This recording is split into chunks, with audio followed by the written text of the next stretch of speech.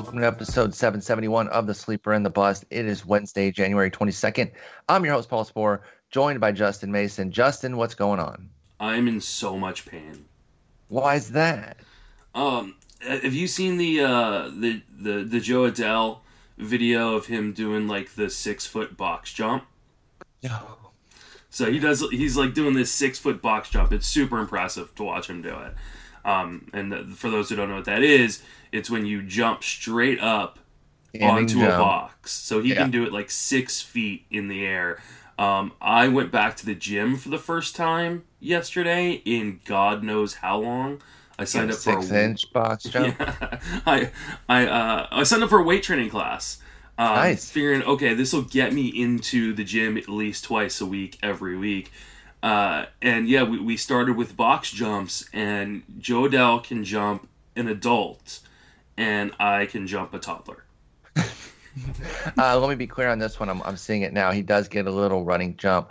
You can do either something with a little speed into it, or from a standstill. But it's impressive I did it from either a standstill. way. So I will not in any way, shape, or form try to denigrate this by pointing that out. I just don't need the corrections on Twitter. Like you said it was this and it was actually, but no, it's insanely impressive. It's 5'6", so basically he jumps Jose Altuve. Yeah, and I can jump over my daughter. I did mine from a standstill though. I will say that. And my instructor was all like, "Oh, I think you can do more." I'm like, "Do you understand? Like, I'm going to fall on this thing." He goes, "It's padded." I'm padded too. It's padded. Like I'm padded. But Double it's still padded. gonna hurt if I go ribs first into a box.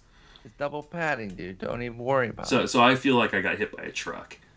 Well, congrats to you though for doing it, getting in there, and putting in the work. That's awesome. And good luck. It'll only get better. That's what I hear. I mean, I don't Yeah. work out. That's what everybody says, but I don't care about what it's going to feel like in the future because it hurts so bad right now. Sure. Fair enough. But maybe I can heal you by pointing out that Marcell Ozuna got signed. No, probably not going to do that. But we are going to talk about that. We're going to talk about third base preview as well. We started our previews last time out with shortstops. Hope you guys enjoyed that. Got some good feedback on it. And yeah, we are going to dive into third base, but let's talk about the Marcell Ozuna deal. It came, in the midst of the Hall of Fame. Congrats to Jeter and Larry Walker. I was so glad Larry Walker got in. Don't care about the unanimous stuff with Jeter. Moving on, Marcell Ozuna. We've talked about this Atlanta lineup and how it was 3 studs and a bunch of clowns.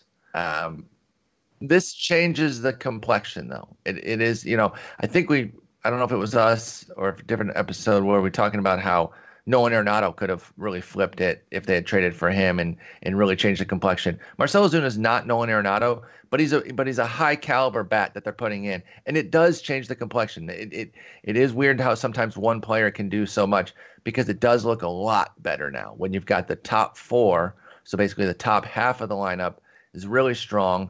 And then being 4 kind of, mid-level, mid-tier type guys, the rest of the way, Markakis, Travis d'Arnaud, Johan Camargo, Dansby Swanson, with guys like Tyler Flowers, Adam Duvall, Endurance Ciarte, and Austin Riley mixing in. It's not so bad now. But talk about Marcell Ozuna. What do you think is an expectation for him coming into 2020 after a pretty solid season last year that saw him fall short in batting average at 243, but hit 29 homers with 89 ribbies, 80 runs, and 12 steals on 14 attempts, and some StatCast metrics that suggest that maybe that batting average could be better. How do you feel about a 29-year-old Marcell Ozuna in Atlanta? I feel pretty good about it. This is a guy that I think struggled a little bit last year with injury too, right? Like there were like real questions about his shoulder coming into the season. Yes, so, and he's been dealing with that now for 2 years, I believe. So, but he finished strong. Except for that play in left field where he climbed the fence and then fell, watching the ball hit right in front of him. For not the first time either, by the way. It's not the first time that he's done that. Which let me correct myself. He did not finish strong. He hit 160 in September. So he sputtered into the finish line. I don't know if the shoulder was bothering him at that point. I think he had a finger as well. By the way, I said 2 years. I think it's put him on the shelf each of the last 2 years, but I think it's been a long-term issue because in 2016, I believe he was off to a great start. Marcell Ozuna got hurt and still played 148 games. So it's not like he missed a bunch of time, but it was one of those where he was playing through injury and it was clear. Came into 2017 healthy, had his best year yet, and then has had 2 solid seasons, but with that injury cloud kind of looming over him, even as he's put out some pretty decent playing time quantities there. So it's interesting with Marcell Ozuna. And I mentioned the StatCast. We were actually talking about it a little bit on Twitter yesterday, a group of us, including Colin Weatherwax, and he really likes Ozuna, even as he's going to move up because of the underlying StatCast numbers and what they suggest. I do wonder, though, can he fully maximize that and get back to where his batting average was in 17-18, 312, 280 versus the 243 of this year? Or do we just take the easy way out, mix it, and kind of say 265 to 275 range with Marcell Ozuna? Yeah, I think I would probably go 270, 275. I mean, obviously the BABIP's got to come up, but he's not necessarily. Well, I guess he's got a career 315 BABIP, so yeah. I mean, he strikes the ball well. Yeah, he hits the ball super hard, and like you mentioned, the StatCast numbers are nice in red. There's not much in the profile that tells me he shouldn't be the kind of guy that we expected for, kind of seen from him, which is like a 30 home run guy. Kind of a 30. I mean, he's only done 100 ribbies once, but now going to bat fourth with this team, 3,100 feels like a pretty decent, marker for the lineup's not that much different necessarily. Oh, Acuna, Albies, Freeman ahead of him is so much better. Okay, I get. Yeah, you're right. It's interesting to me because he stole a bunch of bases last year.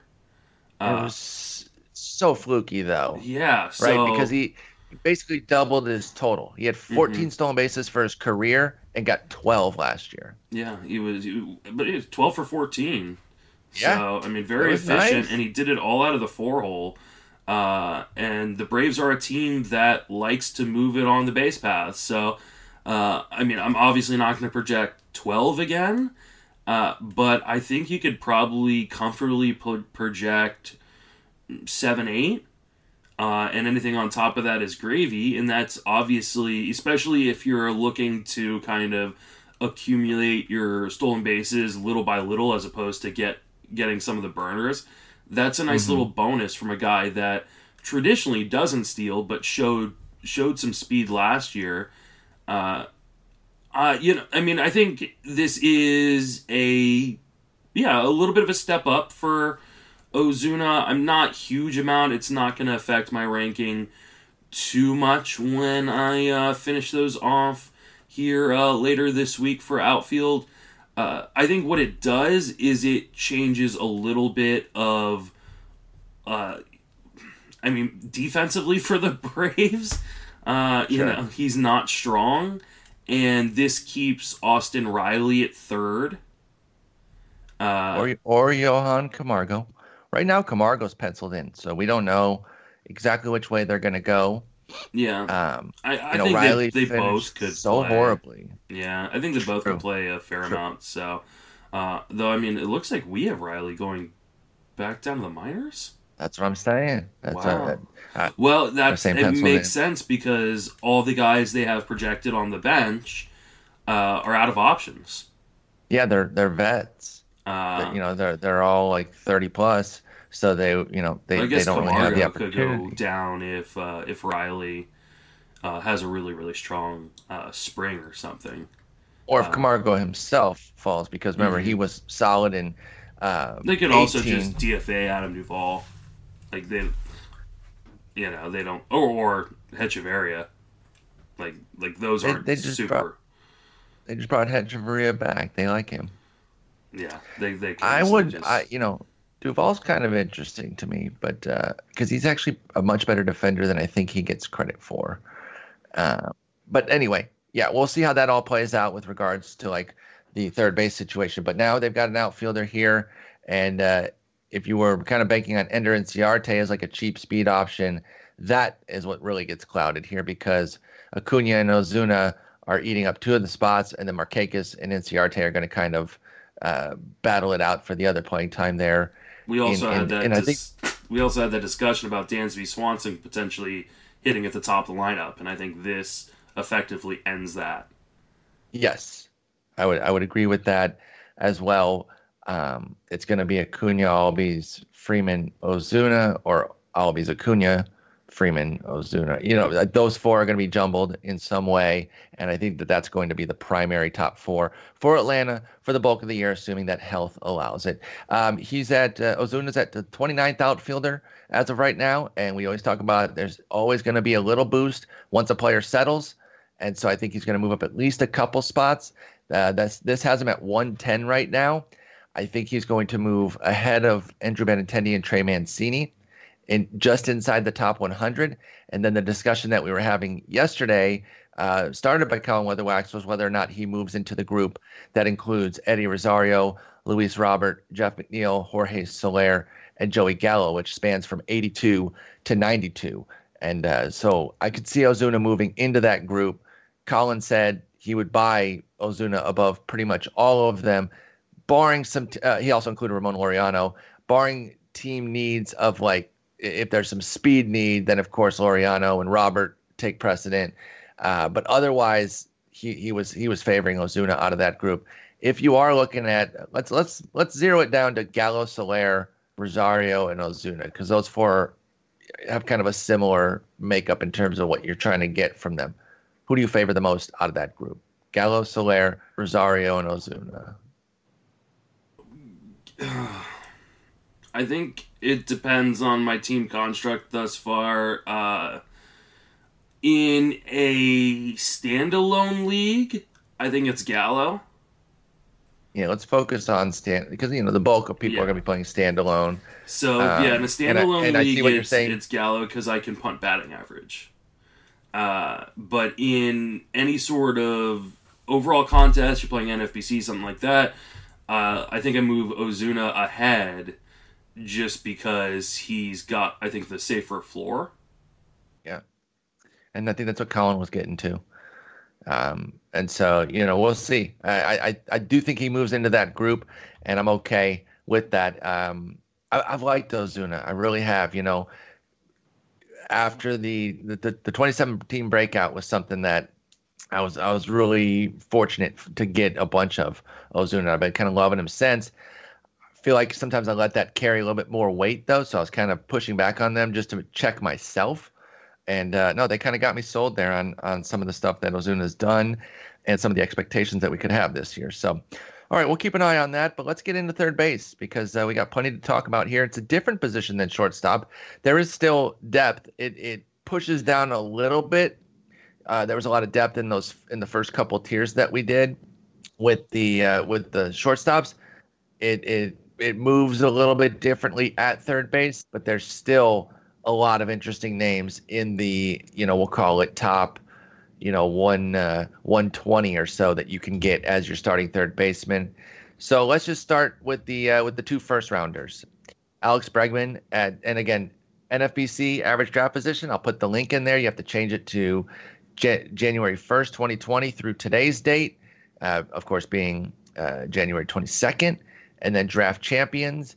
And that's how you can follow along with us. I actually did mess up, by the way, when I made this list. Of course, I didn't move it to draft champions.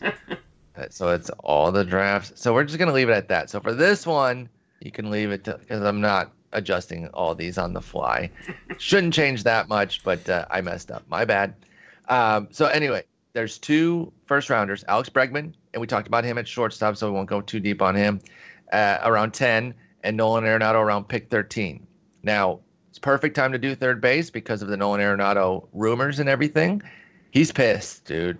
He is pissed. And not because of the trade rumors so much as just the directionless outlook of the organization. And I don't blame him, dude. They haven't done anything this year.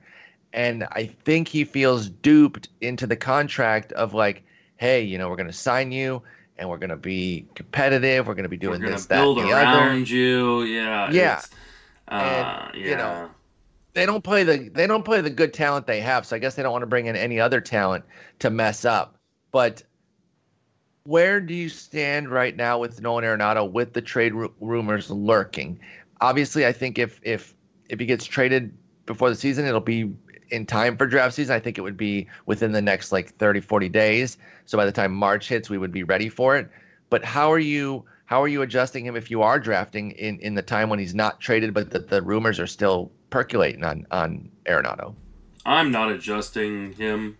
I think Thank you. He is a Hall of Fame hitter, no matter where he's at. Obviously, maybe the average comes down a little bit because just the home field advantage, but he's still a 30 home run hitter anywhere. I want to say it was Tom Tango or maybe Mike Petriello tweeted out a list of the guys 30 home run guys that that would hit the majority of their home runs in every stadium, and he was on that list. It was a list of 3 guys or something like that. He's got real power. It's not obviously leaving Colorado affects you, but I think this fallacy that good hitters leaving Colorado are somehow going to become trash has been misproven time and time again by guys Corey Dickerson and Matt Holliday, and it just DJ LeMahieu, Larry Walker. There's no backing for it whatsoever. The only 2 guys that, because we talked about this in my Twitch stream, I said, who are they? Because someone brought it up, and even Vinny Castilla. Well, and this is back when Coors was really crazy. Even Vinny Castilla went on and continued, but it just doesn't exist. The only 2 names that they could come up with that they tried to go for were easily shut down based on the fact that one was just pure injury, Troy Tulowitzki, and the other, Carlos Gonzalez, was already washed. So it's not and Tulowitzki started breaking down before he left Colorado. That's what I'm saying. Yeah, that's what I'm saying. He was already broken. Meanwhile, Cargo's last 2 years with Colorado were 86 and 99 WRC plus. So the fact that at age 33 he didn't go and do something last year, that's not a check mark in the he was a Coors product type deal. It's just not a thing. If Nolan Arenado got traded, really, there aren't that many candidates. So we'll just focus on St. Louis, which is, kind of like a neutral park, maybe even leaning a little bit pitcher friendly. I wouldn't care 1%. I would still take him in the first round. Yeah, I would not care at all. You shouldn't move him. If you want to move him up or down, 1 or 2 spots in your overall ranks, fine. Sure. But I'm not putting him behind Bregman or Rendon at third base because he leaves Colorado. One, He's more than likely going to go to a really good lineup anyways. No crap team is trading for him. It's not. There aren't even that many. It's not like who would be interested. Yeah, it's not like the Tigers or the Giants are lining up to trade for a guy making that kind of money. So, I don't think I think we can move on. Let's actually hope it happens because it'll make him cheaper in the market. So where we're able to get him in the second round. Yes. When we would get benefit. Mm-hmm. We would benefit if Nolan Arenado got traded. I'll take him on the wraparound for sure.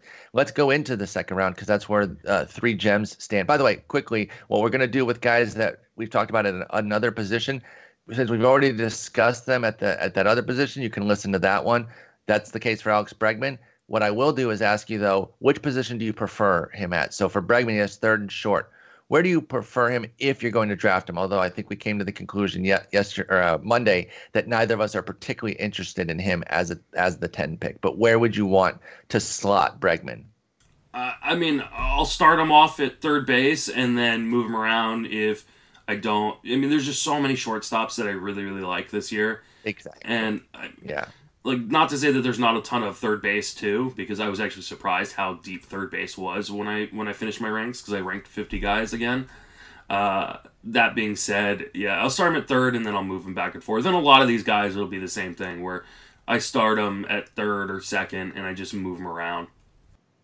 Yeah, I think ideally, if you're getting him or even Manny Machado, I'll just cut that one off real quick too because he's going to come up later.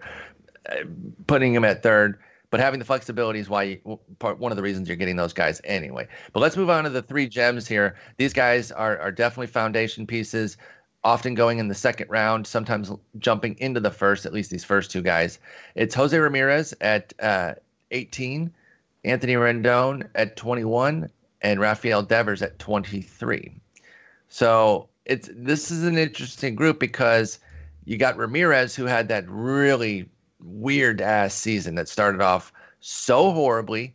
Then he went bananas, went super electric, getting everything back on track, and then got hurt to derail it. And yet, even with just 542 plate appearances, a 4-year low, he still put up 23 homers, 24 steals, and even the 255 didn't kill you considering where he was. 83 ribbies, 68 runs. A lot of people, if they found a decent replacement, which at third base was certainly viable, that roster spot that Jose Ramirez was owning even after you had to replace him for injury ended up being pretty strong. And so that's why the market has said he's not really moving anywhere. He's still very high pick.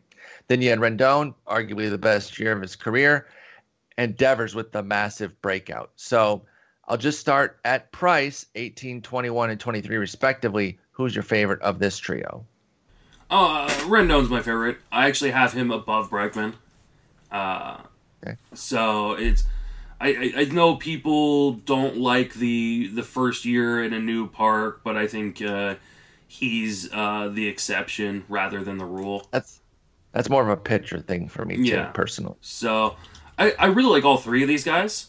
I'm a little bit skeptical of Jose Ramirez from a roster construction point of view because there is that risk that things go horribly wrong like they did in the second half of 18. And into the first half of 19. Like he almost put up a calendar year of crud. Like it was scary there for a while. It was like, what the hell is going on? So with that kind of scary floor, I'm a little skeptical of him, especially because I feel like I don't trust taking a pitcher and then him, because then if something goes horribly wrong, my offense is really kind of behind the eight ball. But who are you gonna pair him with that makes you feel super comfortable where you're going? Because I mean, you're typically not gonna pair him with a Trey Turner or I guess you could pair him with Trevor Story, and that would be interesting. Wouldn't pairing him with like a Trey Turner though, or Trevor Story, wouldn't that be pretty nice? Soto. I think a Juan Soto. I just think That'd that they're so similar, Turner and kind of the speed first. I'm okay with pop. that though. Yeah, I'm okay with that because now I'm just feeling like Turner, I'm behind on power. You may be, but it's only your first two picks, and you still got to take a pitcher here soon, then too. That's okay. That's okay. You get Pete Alonso next, and then a pitcher. Yeah, or a pitcher, then Pete. I don't mind that because Alvarez, because I do feel like you can get the pitching late, so then you could and you could take like Darvish, Severino, with your 5-6. So, or sorry, 4-5 kind of pick. So, yeah, I'm probably, I think especially in my big money leagues, I'm probably a little scared to take Jose Ramirez. But if I see him drop, I'm not gonna run away. But I think I'd rather have Tatis. I'd rather have Rendon, who are both going by. I'd rather have I think Ramirez over Devers, but it's close. I have Rendon ranked higher than Ramirez's. Let's talk about Devers. Had the big breakout season. This was one of those guys that if you loved him going into 18, you should have stood by him. He didn't do great. He's actually pretty mediocre, but he was 21, and don't run away from the prospects that you love just because their first year doesn't quite pan out. he also acknowledged that he got his body in shape. This was the best shape of their life thing that panned out, because it is a cliche and it's funny to kind of, talk about it in the joking manner. But a lot of times it's really good too. It's really positive for guys to slim down, get their fitness in order. And he said he was carrying extra weight, started working out with JD and Betts, and all of a sudden, he was in the shape that he needed to be to have a huge, huge season with the bat. 311, 361, 555 with 32 homers, 115 ribbies, 129 runs, Jesus, for Rafael Devers, and 8 stolen bases. Now, he was 8 for 16. He is brutal on the bases for his career. He's 16 for 27. So I think 8's about the max you can get. I think he'll continue to be like a 5 to 8 sort of guy. I think he's still going to, get those tack on bases. But if he drops a 0 to 1 season, I wouldn't be surprised. So don't weigh those stolen bases too heavily when you're taking Devers. Like, I'm also getting in 8 kick-in steals, because if they just flat out red lit him, I don't know, put the red light on him, I would not be that surprised, because he doesn't really know what he's doing there on the bases. But as far as the Devers follow-up, because now he's surged into this same cost range of like Ramirez, Rendon, and he's gone past, our next group, which has a lot of more established guys. If the scenario fits and all the other guys are gone, and it's, say, 27, 28, so a few picks past where Devers is normally going, do you jump in? Absolutely. Go look at the StatCast page. You'll see a lot of red, especially in a category that you wouldn't necessarily expect from Devers, because the real question with him wasn't whether he was going to hit, is whether he could play third base or not. And his outs above average, 92nd percentile. Like, that's huge. That's saying he was an elite defender in the field last year. And I mean, the eye test kind of shows it. I mean, he's always had an arm. I think the weight loss really helped him. His exit velocity went up about 1.5 miles per hour. It was in the top 6% of the league last year. His batting average, top 7% of the league last year. Hard hit percentage, top 9% of the league. I think he is a slight launch angle adjustment, and I'm talking like slight, away from being a 40 home run guy. And I can see it. I think that's going to be one of my bold predictions this year, is that Devers hits 40 home runs.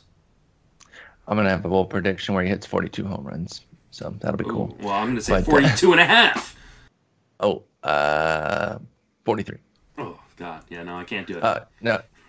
No. Can't have Welsh accusing us of stealing their game of chicken. We're not stealing anything. Do they play chicken on that podcast? I believe in Devers. Yeah, they do, and I like the way they do it. And they'll put something out there, and then they'll keep going, and you can tell when it's like one of their favorite players, and the other one doesn't want to buckle, and the other one's just trying to get him to say something so stupid. Yeah, like goad him into like 54 home runs for Mike Moustakas or something, and it's like, So no, that's we're not playing that right now. Plus, they have cool music with it too. So check out the ITL podcast. But Devers breakout, I believe in it. Sounds like you do too. We're comfortable taking him there, and I have no problem with it. He does belong in that group. Now we jump down. I named this the meat and potatoes tier though, because it's hearty, it's thick. There's a lot of folks in there. You can kind of get whatever you want. I guess the only thing you can't really get out of this is speed. But if you're looking for speed at third base, you're in the wrong spot anyway, outside of like Ramirez as far as the top goes. So just a lot of interesting hitters here. We'll start at the top. Vlad Jr., 55. Chris Bryant, 55 as well. Eugenio Suarez, 60. Manny Machado, 61. DJ LeMahieu, 64. Yoel Moncada, 68. Max Muncy, 78. Jeff McNeil, 87. And Matt Chapman, also 87. And so, it runs about 30 picks. So it's two rounds worth. And, we got a big group here. Let's just start off the top. I mean, we're going to probably end up talking about all of them, but who is your absolute favorite at their price? Ooh. At their price, probably Max Muncy. Oh yeah, he is in this tier. Okay, good. Yeah, Max Muncy coming in at 78. I love Max Muncy. Triple eligible, first, second, third. may pick up outfield at some point.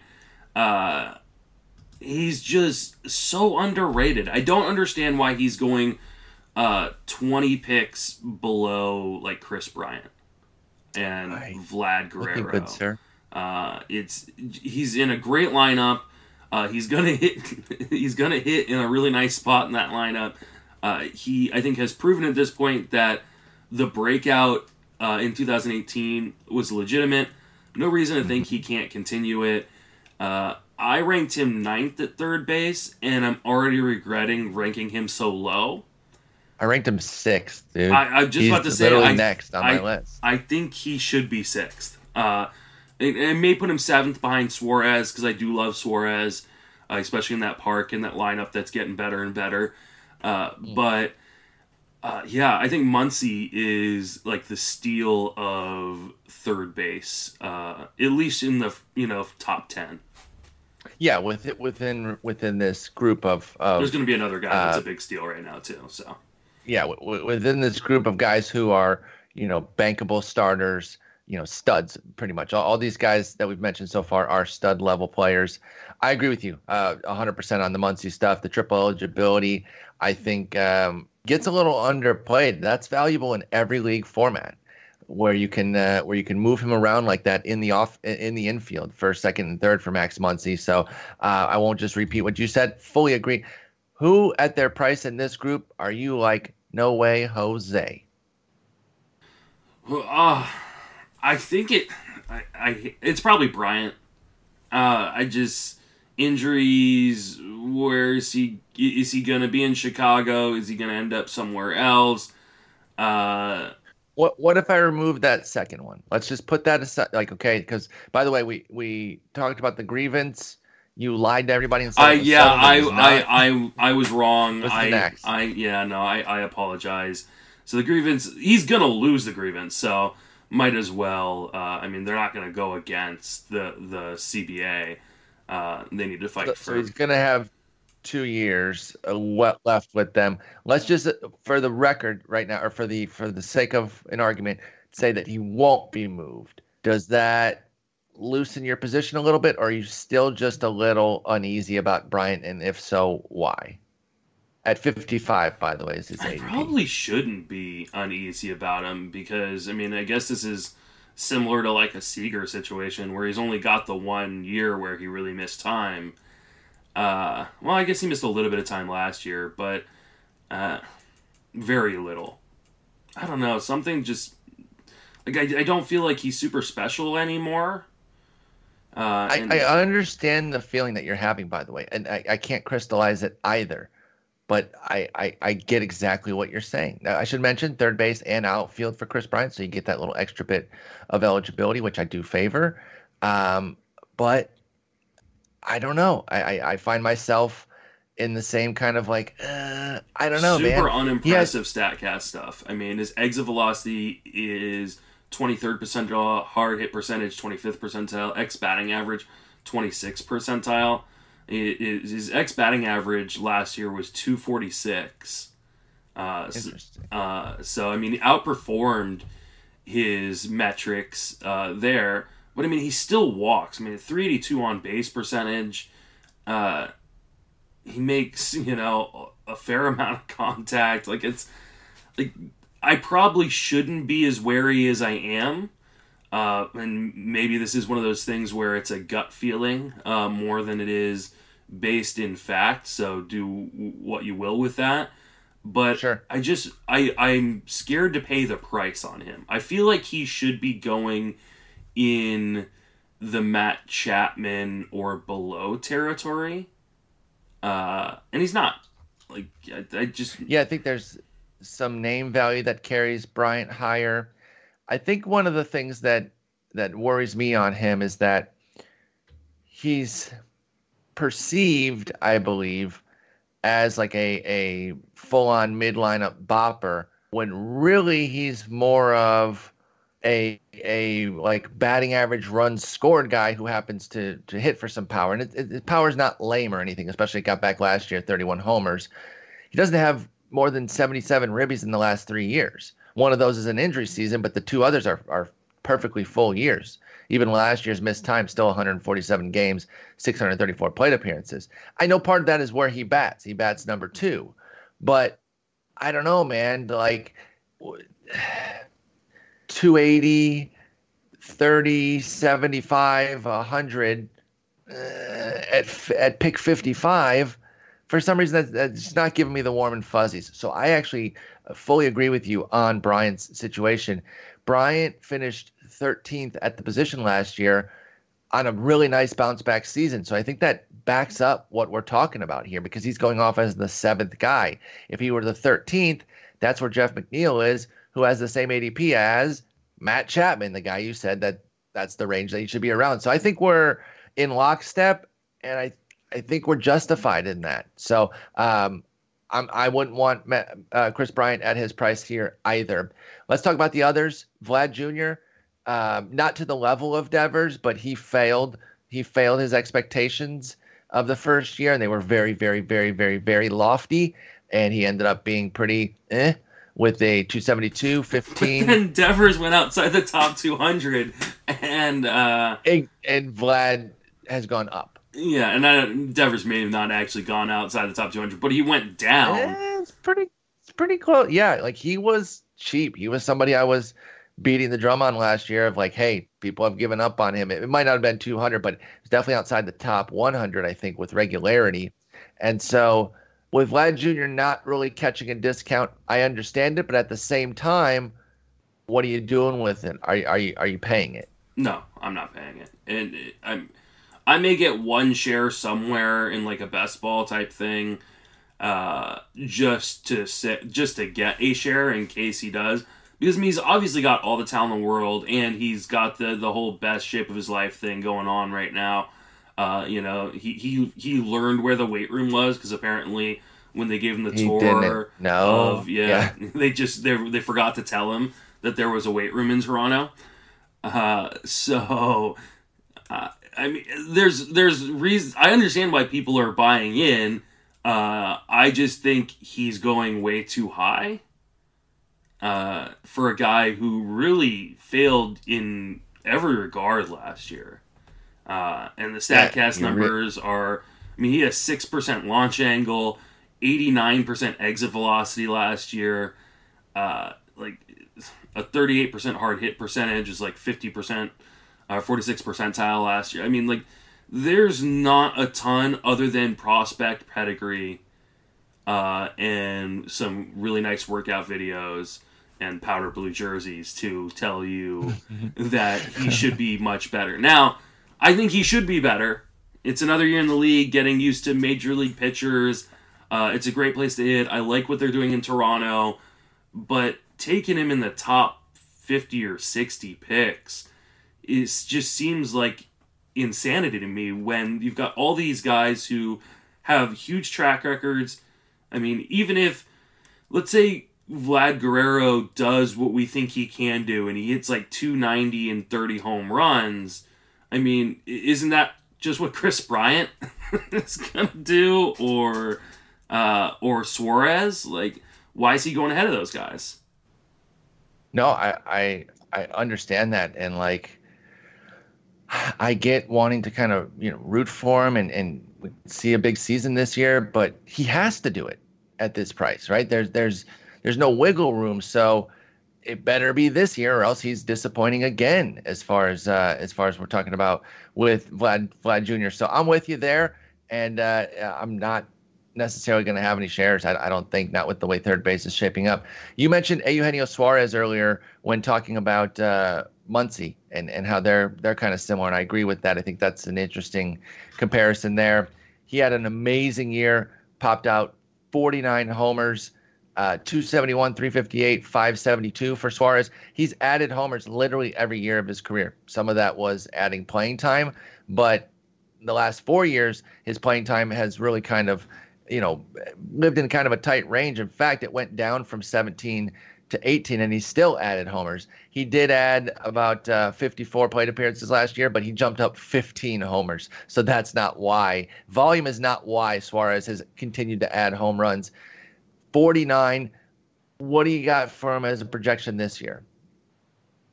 I mean, obviously, I think it's coming down. What does do it for him is his barrel percentage. The 14% barrel percentage, which is like top 7% in the league. Obviously, playing where he plays in Great America Ballpark helps, but he hit more home runs on the road, so it's not the only reason it helps. I think he's probably like a mid-30s or even upper 30s home run guy this year. Love the ballpark again. Like the team and what the Reds are doing for the lineup construction as well. So I think he's going to have another really, really nice year, and I don't think people give him enough credit. Yeah, I think he is a little bit. I mean, his ADP says that people, understand that Suarez is good. I guess pick 60. We don't want to go too far in saying they're not giving him credit, but he's been really good now for several years. By the way, just want to close the loop on something. 138 was the average draft position of Rafael Devers last year with a high of 204. So there were times he was going outside the top 200, but even a $137, it was down from 106 the year before. So he lost 2 rounds based on his.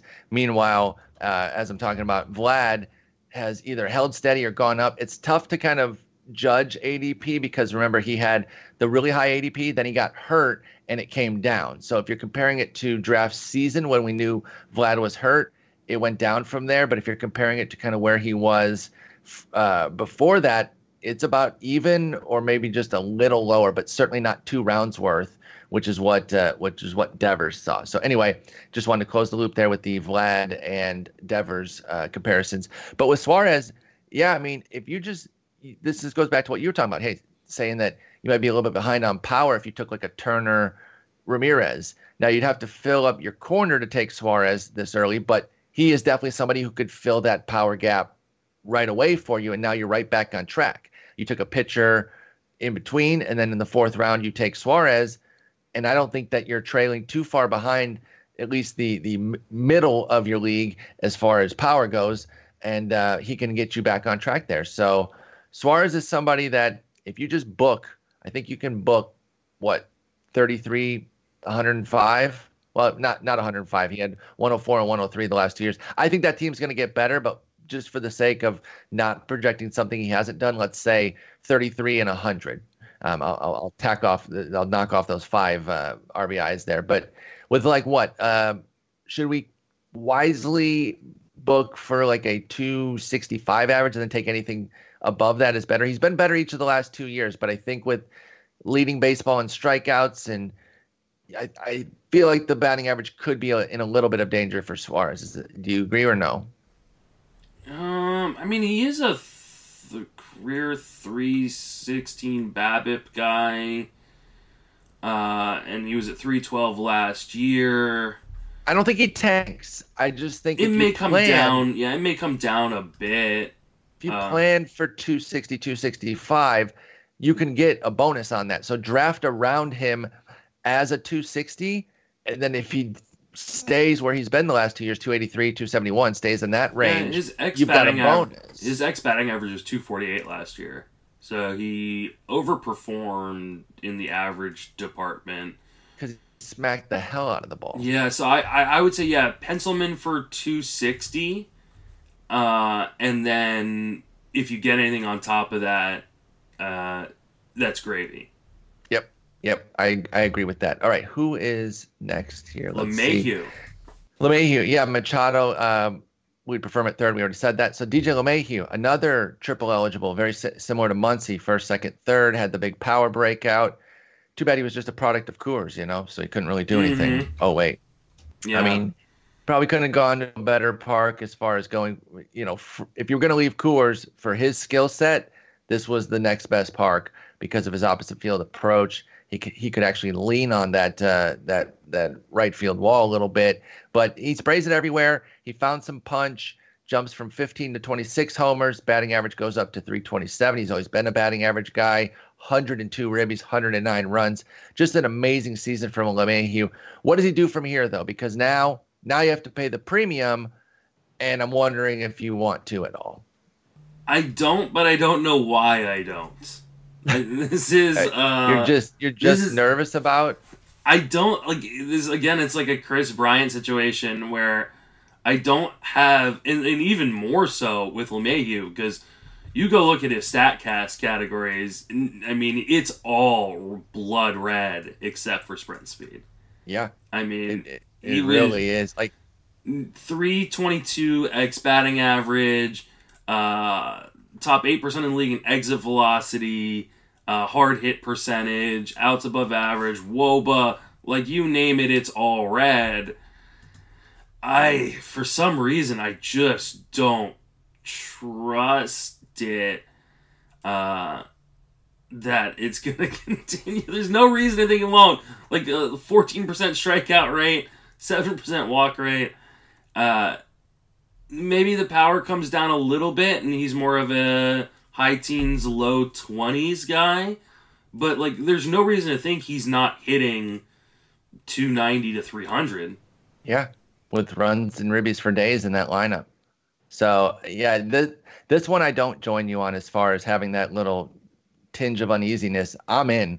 I ranked LeMahieu as my 8th third baseman. He's going off as the 10th, so I'm a little bit ahead of the market with regards to LeMahieu. If he's at the top of that lineup, literally if he's batting leadoff, sure, he's not going to get 100 ribbies again. Probably not, because it's more difficult up there, although this lineup runs super deep.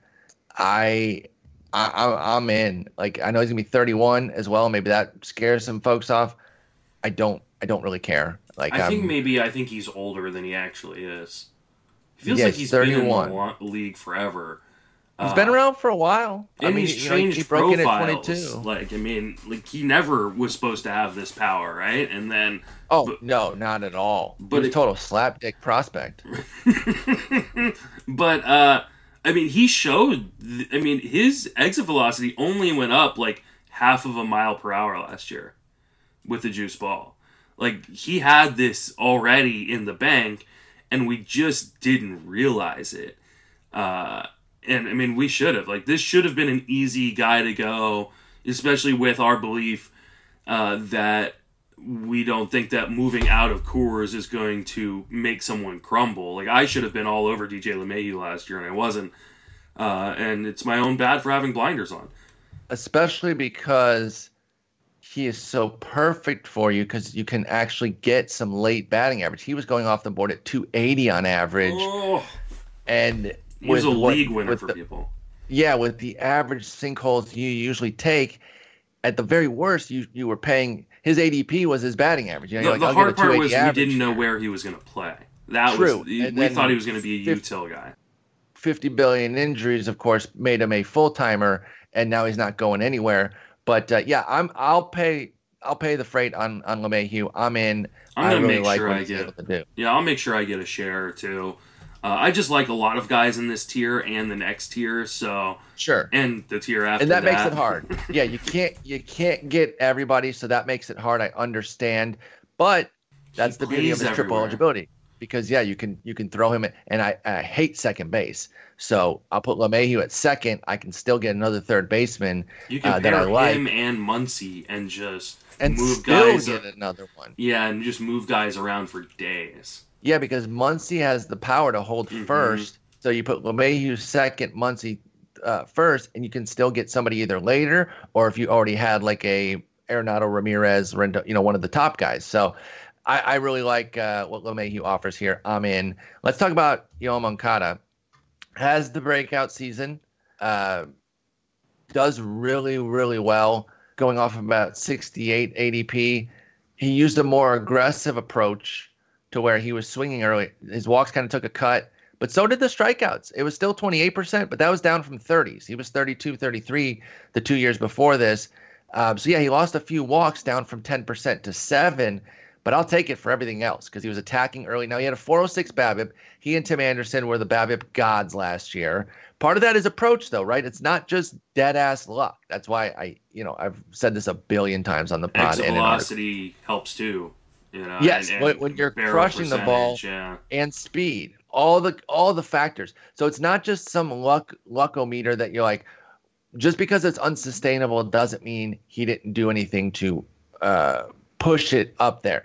He's going to continue to be a high BABIP guy, not 406. Okay, so maybe push him down like what 340, 350 for Moncada. That can still play though, and so when the power's there, he went 24-10 with the stolen bases. He's definitely a guy that has speed to do more. I wonder if they'll consider turning him loose a little bit with the speed, because he's more than a 10 stolen base guy. Like I really believe, whether you're looking at sprint speed, which again, Jeff's done an article that says don't get too much on sprint speed, but home to first is even more favorable for him, and it's getting better every year. But for some reason, only 12 and 10 stolen bases the last 2 years. So I think there's actually some stolen base upside. Moncada could go 30-30. Yeah, and that's the little blurb I put in my ranks, is that there was still another level. He's only 24. Yep. Like, we're just getting started here. Yeah, I mean, he's going to turn... It's his age 25 season. Age 25 season, yeah. But, like, yeah, this is... I think this is a guy that could be... where he's going is fine. I think it's totally fair. But I also think there's another level here. So, I think he could be... Yeah, I think he could be... I don't know about 30-30, but 30-20... Like, why not? Sure. Like I'm just saying, like, if we put the full dream really, season on the table. I'm thinking 35-20 in a dream season. And while the BABIP will definitely lower, he's a high BABIP guy anyways. Career 369, nice. So, like, while obviously he's not going to hit 315, like, I still think he can hit 270, 280. And if he can add a little bit more speed and a little bit more power in age 25 season, we're talking about a guy that is like a late first, early second round talent, and you're getting him pick 60 something. Just scratching the surface here with Moncada. There's just so much talent there. This team's going to get better, by the way, so the context numbers could jump up another level. He was at 79 ribbies, 83 runs. I like both of them to go up. So he's definitely somebody, because you mentioned about, why it's hard for you to get on board with some of these guys because you like others. Moncada's definitely in there. Like LeMahieu, Moncada, Muncy are in order, and I somehow want to get all three. And it's going to be difficult to put all three on the same team. Damn near impossible unless I jump one of them and or one of them falls. And I don't know if I want to go too far and push one of them into like the third or fourth round. So might have to just settle for two or even just one in a given draft. But this is why I like drafting a lot of leagues, because now I can go, okay, this draft I'm going to take Moncada. Next draft I'm going to take Muncy. Diversify. Yeah, so I won't have the same third baseman in all 45 of my leagues this year. Especially at such a deep position. We already discussed Muncy. Big fans. Definitely think he should be higher. He's going off as the 12th third baseman. I ranked him 6th. Justin ranked him 9th and said he should maybe even have him higher, so we love him. Jeff McNeil, another triple eligible guy here, who adds in second base and outfield. He was an interesting breakout. Alex Chamberlain's guy here.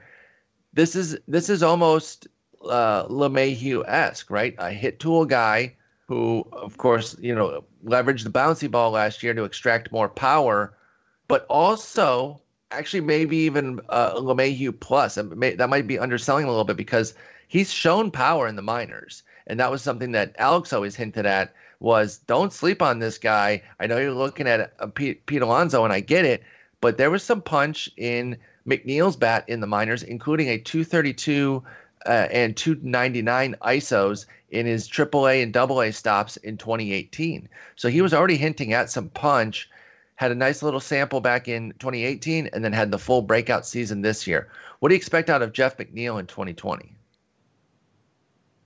Oh, that's a very good question. I like McNeil a lot. This feels a bit high for him, but again, high batting average floor, a really high overall floor, and I think he's going to get to play every day at third base. So that should definitely help the counting stats. I do think there is some power in the bat, but the StatCast data isn't kind to him. So I'm probably not going to end up with a lot of shares of Jeff McNeil because there's just so many guys in this area either going before him or going after him that I just really, really like a lot more. And that's disappointing to me because I thought, kind of first glance at it, that I would be higher on McNeil than I am. I agree with that last part, particularly with the not ending up with him because of others. But he could end up being a consolation prize if we miss out on some of our guys too. And I think that that's a very adequate consolation prize because of what he's able to do and kind of, bring that big batting average with some punch. I also could see his context numbers going up, 75 ribbies, 83 runs. That was in 567 plate appearances. Barring injury, he should track over 600 this year. That lineup is solid for the Mets. It kind of runs deep, and he should be batting second. Nimmo gets on base at an amazing clip ahead of him. Pete Alonso, Robinson Cano, J.D. Davis, Michael Conforto, Wilson Ramos driving him in behind. I like Jeff McNeil, so don't sleep on him. I can see myself. Do you know what his O-swing percentage is? I'm going to guess like 18% because he's ridiculous. 41.7%. Whoa! Does he make a lot of O contact? Yeah, I'm surprised. 71.5% O contact. Okay, that's why. Maybe I should have. Maybe I should have realized. Like, yeah, he can. He just swings at everything. I mean, his own swing percentage is 85%. Yeah, he's not a huge walk guy. That was a bad guess. Yeah, I was thinking good batting average, that he's like real particular, but no, that makes a lot more sense that you say it because he can get to everything. So McNeil's not afraid to swing. That makes sense. But with the second base eligibility, I can see myself if my LeMahieu and Muncy get taken out from under me, I could go to McNeil. So I think I'll have some shares here. I've got him. Did I even rank him at third base? I didn't. I don't know if I did. I ranked him 16th. I think he is. Oh no, he's 9. I'm an idiot. He's 9. Oh wow, yeah. I think he's DJ LeMahieu light. So, because I think LeMahieu is going to have more better counting categories.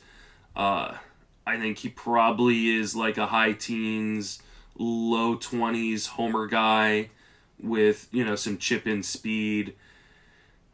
But I also wouldn't be surprised if he only hit like 15 home runs. It's not a great hitter's park. It's definitely has a pitcher lean to it. And the StatCast numbers, like I said, I mean his exit velocity is 38th percentile, hard hit percentage 37th percentile. But he's gonna hit for average, and so that kind of helps keep that floor up. Matt Chapman's next. And he rounds out this tier here. He's the 14th third baseman off the board. And if you haven't been convinced yet, you should be now that the depth of this position when Matt Chapman is 14th. And I love Matt Chapman, and I can only get him to 13. And I put him ahead of some of the guys we've already talked about, including Manny Machado. So I put him at 15, right ahead of McNeil. Yeah. So it's just the depth of the position. He did end up kind of sputtering there to the point where he had a 249 average. So I think some of the hype on his breakout season is a little bit overblown, or maybe people just didn't kind of see how it fully finished there because the 36 homers are so nice. He has electric defense, which increases his profile, his visibility, but doesn't obviously do anything for us in the fantasy realm. I still really like him, though. Interestingly enough, though, don't blame the park for the batting average. He hit 263 at home, 235 on the road. A little bit of trouble against lefties with a 234 average, but that was with a 229 BABIP for Matt Chapman. I think that's set to rise. I do not think he's a major batting average liability. I actually think that it can go back up to at least the 278 that he had in 2018, if not potentially higher. I continue to use the Josh Donaldson comp because I do think it fits so well, and that's the trajectory that he's on. And so it might feel a little lazy, but I think it also works. And so I'm definitely going to have at least some Matt Chapman somewhere, despite the depth of third base and me trying to get a piece of every guy. Chapman's going to be on there because I still think, I think this year 270, 30, 100 is what my starting point. Mm, uh, hmm. Yeah, it's an interesting profile. I almost wonder if he tried to, because he raised his launch angle almost 2 degrees, and Hmm. I wonder if that was a bit of a mistake. I And could see that going for too much power, you're saying? yeah, because I mean he's putting the ball in the air like 40+% of the time, Yeah. and if you look at like his spray chart and take away the line drives and the home runs, and just kind of look at the fly balls, he's got a lot of fly balls that were close to being home runs, and maybe if he just leveled out the swing a tad bit, we'd be looking at a guy who's hitting 40 as opposed to 35. Or 40 plus opposed to 35. So, I mean, the A's are a really smart organization. I'm sure they'll work on him with that. I think he's probably like a 260 batting average guy, especially with that kind of approach. But I think it's 260 with, I think you can bank like 32, 33 home runs and with the upside of like 42 to 43. Yeah. I think there's definitely power upside there. Matt Chapman smacks the piss out of the ball, for sure. And so Plus, gonna I play really like him every day. I every mean, day. elite Arguably the best defender defensive, in baseball. yeah, elite defensive player. Gonna play every day, no matter if he struggles or not. Which means those counting categories. I mean, he went 102, 91 and runs and RBIs last year. No reason to think he's not repeating that. Yep. Yep, for sure. All right, so now we move into another tier, and we're probably going to have to do two parts for third base here because I'm on a little bit of a time deadline here. So I think we'll get into this tier, discuss all of them, and then cap it and do part two next week. How's that Sounds sound? good to me. All right, so this is the wait on third base tier. For whatever reason you've missed out, this is not going to be you and I because we're going to be dipping into these other pools quite a bit, particularly the one we just talked about. But if you did end up waiting because things were breaking differently on other guys you liked, maybe you got two pitchers and couldn't find a way into third base. Now you're taking a look at it starting around pick 100. You're not in too bad of shape because it's Mike Moustakas at 103, Josh Donaldson at 103, Eduardo Escobar at 113, Yuli Gurriel at 121, Miguel Sano at 125, and Tommy Edman at 135. Let's discuss this tier, and I'll start the way we have every other time. Who's your favorite at their price? Josh Donaldson. Now, we know that that's it's likely gonna to continue go upward. up, but I mean, how much up is up? So that becomes the don't real know. question. I don't know that he reaches Chapman, but I think that would be the peak. I have Josh Donaldson at 13. So, and honestly, I think he should probably be higher than that. So I'm probably going to move him above Machado at 12. And I mean, Moustakas, I've got a 14, so he's another guy that I'm going to end up with a lot of shares of. Donaldson was fantastic last year, and as long as he's healthy, going to the AL should help that because he will get some time at DH every now and again. But exit velocity, hard hit percentage, WOBA, X slugging, all bright red, 88th percentile or better. No reason to think like Donaldson is going to revert back to the guy that he was when he was injured, because I think it was all injury. So Yeah, I mean it's all. Any concerns that you have about Donaldson are only health related, and I know he's a little bit older, but unless we find out he gets hurt, there's no reason not to be taking him high, and treating him as a monster. When did he sign? Let me see here if I can find that. It was 14th. on. Okay, perfect. So I didn't know the exact date. I did the 15th, so I kind of guessed in my head. I did from the 15th on. There are 7 qualified drafts, and he moved right ahead of Matt Chapman and Jeff McNeil. He went to 86, and they fall right behind him. So he's at 13, which is where you said he is. I think that's where he's going to be. I don't know that he's going to move much higher than that. The next spot would be 10 picks up over Muncy. I think, there'll be drafts where he goes, but I think his average draft position will sit between Muncy and Chapman. in the 76 to 87 range for Josh Donaldson. Do you agree with that, or do you think he makes the jump fully above? No, that sounds about right. Okay. I think that's some people are still gonna. Yeah. Oh, I'm totally comfortable with that. I think that's completely where he should be going. So, I wish he, I wish he wasn't going up. I wish I'd gotten a couple shares. I don't know that I have any shares yet, but I wish I had gotten a couple shares before he signed, because obviously, whoever got him like outside the top 100 has got to be feeling pretty good when they're seeing that ADP rise into the 80s. Yes, I got one outside the top 100, and I am very happy about it. Because again, we talked about it a bunch. When the guys are unsigned, they just carry a discount, and then they sign, and all of a sudden their price starts to go to where it quote unquote should be. And I think you nailed it with Donaldson at 13. I've got him at 14, so we're pretty close to the market. I will be comfortable to get a Donaldson share or two if that's how the draft falls to me. Now let's talk. Is there anybody at their price that you are fully out on in this group? Tommy Edman, though the Ozuna signing in Atlanta makes it a bit easier to see a full-time role for Edman. Exactly. Yeah. Though, I mean, if they sign they sign Castellanos or trade for Arenado, it would muddy things back up. True. I know he was on fire. 11 home runs and 15 stolen bases, 300 average in like a half season. A little bit more than a half season's worth of work.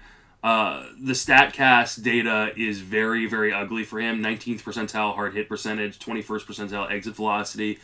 Sprint speed, I mean, he's fast. He's definitely fast. Mm-hmm. But I just don't trust the organization to not do something like make him a super utility guy and not give him full-time plate appearances. Well, when I say super util is full-time, I think utility is where you worry. Super util, he's spotting in every day almost somewhere. And I think Edman will at least get that. I don't know. This organization loves this type of player. This is Cardinals devil magic personified. So I think he is going to get his playing time. I kind of like Edman, and I'm not even worried so much about the power. If I can get, let's say he gets at least 500 plate appearances, if not the full 600, we'll go 500. I'll take 9 to 12 homers, but I think I'm getting like 25 plus stolen bases. Like, his speed is premium. He should have a decent batting average. He's high contact. He doesn't really walk much, but doesn't need to because he's got great contact. But he's also not devoid of walks. In the minors, he was kind of a 6 to 8% guy. The majors this year translated to a 5%. If I can get a click or two higher there and kind of live in that 6-7%. But again, I'm not even so worried about that. I think his batting average will fuel a solid OBP north of at least 320.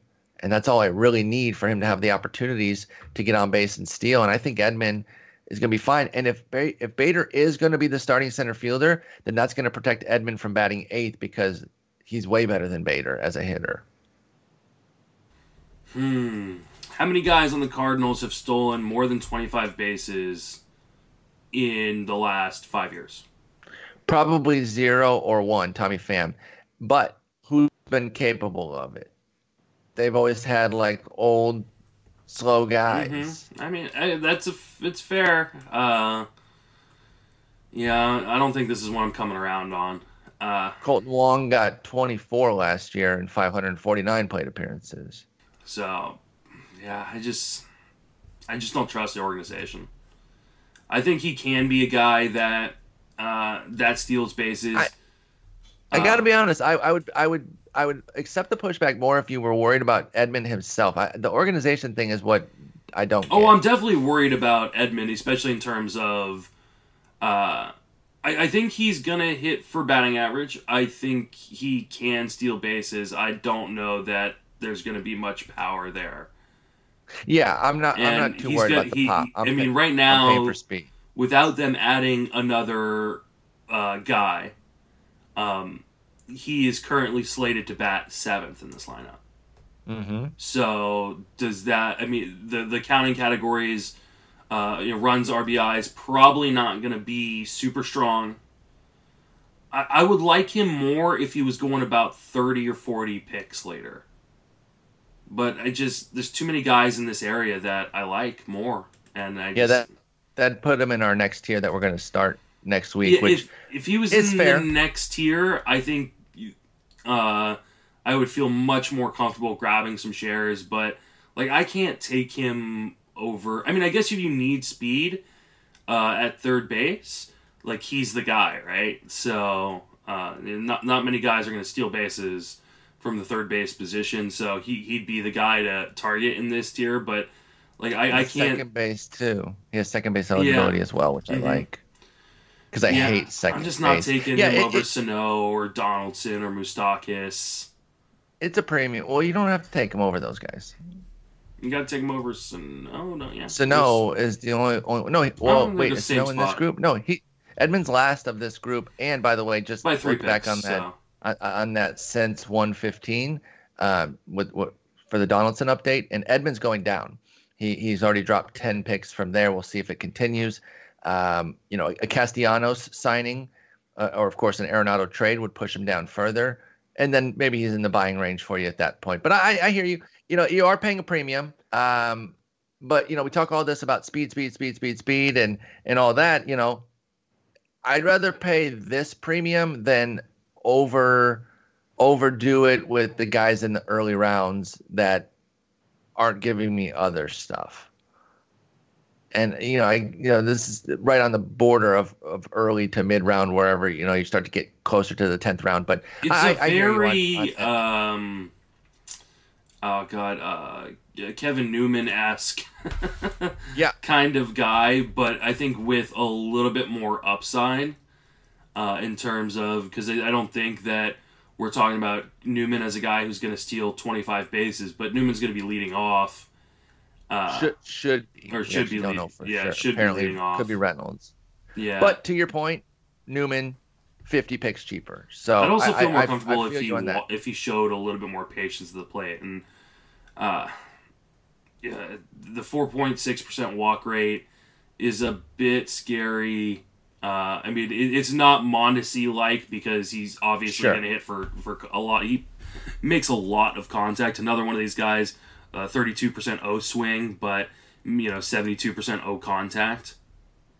Yeah, not afraid to go out of the zone and get it, because Edman can make the contact there. I had him 17th in my ranking. I was kind of a flag plant type of ranking when I did this back in October. As the dust has settled with, he was behind Escobar, Moustakas, and Sano. He's going to fall behind them. I would not take Tommy Edman over those three. And I get it. This is full price for him. And frankly, the guy that we're going to talk about first on Monday, in the rest of third base, I think I like just as much. So, yeah, I think it's a little high for Edman. That whole next tier I like. I mean, it's a fun tier. That's a really nice tier. So. Let's continue with this one, though. So, Moustakas has, yes, and again, another guy with a lot of dual eligibility, triple eligibility here at third base. He has that second base as well, and I feel like if you're slotting Moose at second base, you're getting such a leg up because it's not a great position, and I just love what he can do. He's now going into Cincinnati, which is another quality park. I wouldn't say that it's going to boost him because he's leaving Miller Park, which is also good, but he's certainly not being hurt by moving to Great American Ballpark. I think that lineup is worthy. I think it's a neutral move overall. I just like what he's been doing in recent years, that I'm just not off of Moustakas at all. And I think we could get pretty much a repeat of what he did last year, which was 254, 35 homers, 87 ribbies, 80 runs, and a few chip and steals, which who cares? But yeah, I really like Moose, and he should be batting third or fourth between him and Suarez. And if Votto can get on, as long as Votto's still getting on base, we'll talk about him at first base with regards to what we think about his power. But if he and Akiyama are getting on base, there's going to be RBIs for days for Suarez and Moose. And I think Moose, I will say this, I think Moose sets a new career high in ribbies. He had 95 back in 2018. I think he pushes 100 this year. Yeah, I think he's Suarez light. I mean, it's almost like the same type of profile in terms of StatCast data where like the exit velocity and hard hit percentage aren't off the charts, but he just barrels everything. And moving to a park, not that Miller Park was a bad place to hit, but getting, at least he didn't go to a poor hitter's park. If he had gone to, a place like Oakland or something like that, I would have been like, ooh, okay, he's going to drop quite a bit on my list, but getting to go to Great America Ballpark, a division he now knows, and getting to, hit in that ballpark and hit in some of the other good ballparks in the division. So I like Moose a lot. I have him right below Donaldson in my ranks at 14. Like you said, going to be in a, that lineup that I really like. So, going to have a lot of shares of Moustakas. He's probably my, outside of Muncy being my favorite buy at third base, Moustakas is probably number 2. Yeah, Moustakas is a beast. Really like him. Let's talk about Eduardo Escobar because we do. I mean, he had a hell of a season last year, and definitely somebody who gets pointed to when you talk about the bouncy ball of 2019. Not that he's been devoid of power, 21 and 23 home runs the 2 previous years, but then 35, 118 last year with 269, nice batting average there, and 94 runs scored. Chip and steals, again, not really of concern right now because it could be 1 stolen base or the 5 that he got last year. It doesn't really matter. So he goes from 23 to 35. And again, volume went up in terms of playing time, but not enough to account for this. Eduardo Escobar is going to be 31 in 2020. Where do we go from here after such a big spike season? And, I don't think the market's overcharging at 113. Also has second base eligibility, I'll point out. So I think the market's also a little like, what do we do here? He's up from 175 last year, which I think is a reasonable jump for what he did, right? You got to count the most recent year heaviest. I think he's kind of boring, and even if he falls back, he'll be perfectly capable. But I don't feel like I'm targeting Eduardo Escobar anymore. What do you expect out of him in 2020? I think he's a prime candidate for regression. Exit velocity, hard hit percentage, both in the blue. I mean, 17% hard hit percentage over on his StatCast data. A guy that, again, one of these guys at third base who's got a 40+% O swing, but he doesn't have the contact percentage of the other guys we've mentioned. O contact, 68%. I think he's super, super aggressive, and I think he doesn't necessarily... I think he really benefited from the bouncy ball last year, and I think the previous seasons in 2017 and 2018 are much more indicative of who we will be this year. So we're talking about a guy who's going to hit like 260 with like mid to low 20s home run. Yeah. So, yeah, I think his 2018 numbers are like spot on, and I don't want to pay the premium on that. No, not with the depth of position. You've hinted already that the next year we'll talk about on Monday you love. So why would you buy Escobar here when they cost what they cost? So I think it's just one of those things where it's like, I get why Escobar had to go up after what he did last year. Thanks for what you did. If you were, if I had him last year, which I didn't, but I'll catch up with you next year when your price comes back down after you put up a solid average season. But Eduardo Escobar will not be on any of my teams this year at pick 113. All right, let's move on. Yuli Gurriel, another bouncy ball candidate for sure. This guy was total, locked in late round batting average, and that was what built the intrigue. So if you picked him, you definitely got lucky with the 31 homers, but you were probably targeting him. So you can back pat a little bit, even if you didn't see the power coming. But those that had him were drafting him with purpose because he was kind of a locked-in 290 who came pretty late in drafts, and that's always fun. I mean, 194 ADP last year to get that supplemental batting average, and he rewards you with a 298 average and 31 homers with 104 ribbies and 85 runs. Frankly, he probably should have been going that late when he hit 291, 13, 85, 70 the year before in 136 games. But it's his age because he was going into his age 35 season. So instead he puts up a career year. Where do we go from here? Is this the same thing as Escobar where it's like, thanks for what you did, but I'm too afraid to pay? Okay. Yeah, no, it's 100% so what do you expect? That. His barrel percentage last year is 3.1%. What? Which his barrels per plate appearance is 3.1. So 3.8%. So which was like 340th in Major League Baseball last year. It's not great. And the year before, I think it was even way really worse. It was in 2018. He was in the bottom 5% in terms of barrel percentage. Geez. So this is an average guy, and his batting average 84th percentile is 284. I think he can again be a source of batting average, but now you're having to pay for the power spike, and I fully expect that to come back down to earth. Maybe not back down to 13 like we saw in 2018. Yeah, let's put a number on it. Let's say low 20s. Yeah, because here's the thing too, with the 13, that was in 573 plate appearances. If you're giving him 620, I guess that would have really only pushed him up to like 14, 15. So you're saying he's going to have some power gain over what he was before this, Yuli Gurriel is, but not keeping the 31 at all. You said you're going to have him low 20s, so you agree with Steamer? I'm probably under that. Yeah, I'm gonna go 18, 19. I think that's fair. Especially because you're still getting the batting average.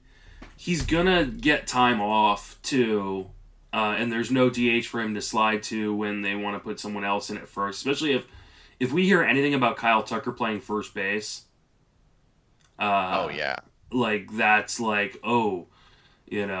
they seem to want to keep putting Josh Reddick out there, and maybe instead of Kyle Tucker taking over for Josh Reddick, maybe he starts sliding in for Gurriel. And it's hard to really push Gurriel's plate appearances up to like 650 because he hasn't gotten there yet with this team, and they probably understand that mid-30s guy, keeping him in the 570 to 600 range is the right thing to do. So yeah, I think the bow on this is it's exactly like Escobar. Great season last year. You were awesome. You were a league winner for some folks. I just can't pay the premium. He'll be fine. He will not kill you if you pick him here, but there's just so many better guys I think that you can get cheaper than Yuli Gurriel, including the next guy who you've converted me on to where now I used to kind of just shun him instantly. Still not fully bought in, like I'm getting him everywhere, but I like Miguel Sano, and he certainly interests me a lot more than he ever did. He's going 19th at the position, 125 overall. Miguel Sano got a deal this year too. Now, the crazy thing, and we talked about this during the Donaldson signing, right now Roster Resource has him penciled in at 8. I don't know about that. I think he should at least be 7 over Luis Arias, even though it'd be righty-righty, and the way it would stand right now is left, right. It's going to go left, right, left. I think that you put Sano 7 and just take kind of the imbalance there of righties, lefties. But I can't really get him too much higher. Unless Garver flops, then maybe 6. But that's really about the peak with this lineup. That's okay, though, because this lineup's deep. It's disgusting. This dude hit 34 homers in 439 plate appearances last year. I'll step back and give you the floor on Sano. He's your guy. Age 27. What can he do? What are you expecting? I mean, he can lead baseball in home runs. That's what he can do. Will he do that? Well, I don't know. I mean, you go look at the projections. ATC has him for 35 home runs in 128 games. Death Chart has him for 38 home runs in 142 games. Steamer has him for 37 home runs in 138 games. So none of them are expecting him to stay healthy the whole year, but they're all expecting 35 plus home runs. So I don't. We talked about him I think with the Donaldson signing, and him moving over to first, having to bat lower in the order. But we also talked about the fact that I feel like a lot of the injuries that he sustained have been either weight related or fluky. He's addressed the weight issue, came in last year and was in really, really great shape. Assume he will do the same this year. One of those guys that's batting average can definitely fluctuate. So you pencil him in for like a 240 batting average, but I think he's going to hit 40 home runs this year. And the question is, how many more than 40 will he hit? Yeah, it really, because if you can get that volume up, we've yet to see a 500 plate appearance season out of Miguel Sano. It's crazy to think what he could possibly do because of that transcendent power. And like I said, I used to kind of I don't want to take the 199 average and get stuck with that from 2018, but that's the anomaly right now. He's a career 245. You can live with that with this kind of power. I mean, we prop up Chris Davis like crazy for his 247 because of all the the home runs that he can do. A 247 does not kill you. And he's not even DH only the way someone like Chris Davis is, and he's cheaper than what Chris Davis has been going in most years, obviously until this year after the meltdown of 2019 for Davis. Pair him with Tommy Edman. There you go. Get the average from Edman in the stolen bases or LeMahieu, which I actually really like. Mm-hmm. That's something I would really, really, really, really be interested in doing. Especially because he's going to have first base eligibility and third base eligibility. LeMahieu is first, second, and third. Gives you a lot of flexibility on your team. Yeah, it's a really nice pairing. Yep, and I think I'm going to be interested to do that. And Sano's definitely somebody who is fully on my radar. And meaning I feel like I'm probably going to wind up with at least a prominent share somewhere. Meaning in one of my bigger leagues that I want to make sure that I get in on this because he could hit 50 and nobody would be surprised. All right. That's going to wrap up part one of third base. We still have plenty of guys to cover. We have 3 sections. They're all pretty deep, so it's probably going to be at least another hour of third base. Hopefully you guys are dialed in for that on Monday, and then we'll continue around the diamond. I think our next one after that will be outfield, which also may require 2 parts. That one will definitely require Thursday. 2 parts unless we're just going to go long. Unless we just do 4 hours. But anyway, I'm here for that. Justin, I know you are, and frankly, I could too. Maybe we do that, and then we see if we want to break it up or put it all together. We'll see. It'll be a week from. I said Thursday. I meant Wednesday. It'll be a week from today that we'll be doing that. Next Monday, we'll get the next piece of third base. Justin, what do you got coming up with your rankings? Which one's next? Outfield after this. So perfect. I'm gonna try. I'm in the process of moving, so I get the keys either tomorrow or Friday. I'm only going to be without internet for a day, but I don't know how much time I'm going to have to actually finish up my ranks. They may come out Monday for that, and then finishing up the Friends Fantasy Benefits Draft Guide, which is already 450 pages, and I haven't even put in the projection, I haven't put in the auction values yet. So. And I think I'm still missing some prospect pieces from Matt Thompson of Prospect Live. So that'll be available for sale next week, I believe, as well. All right. Good to hear. All right. So we look forward to more rankings coming out, and I will talk to you next week. Take it easy.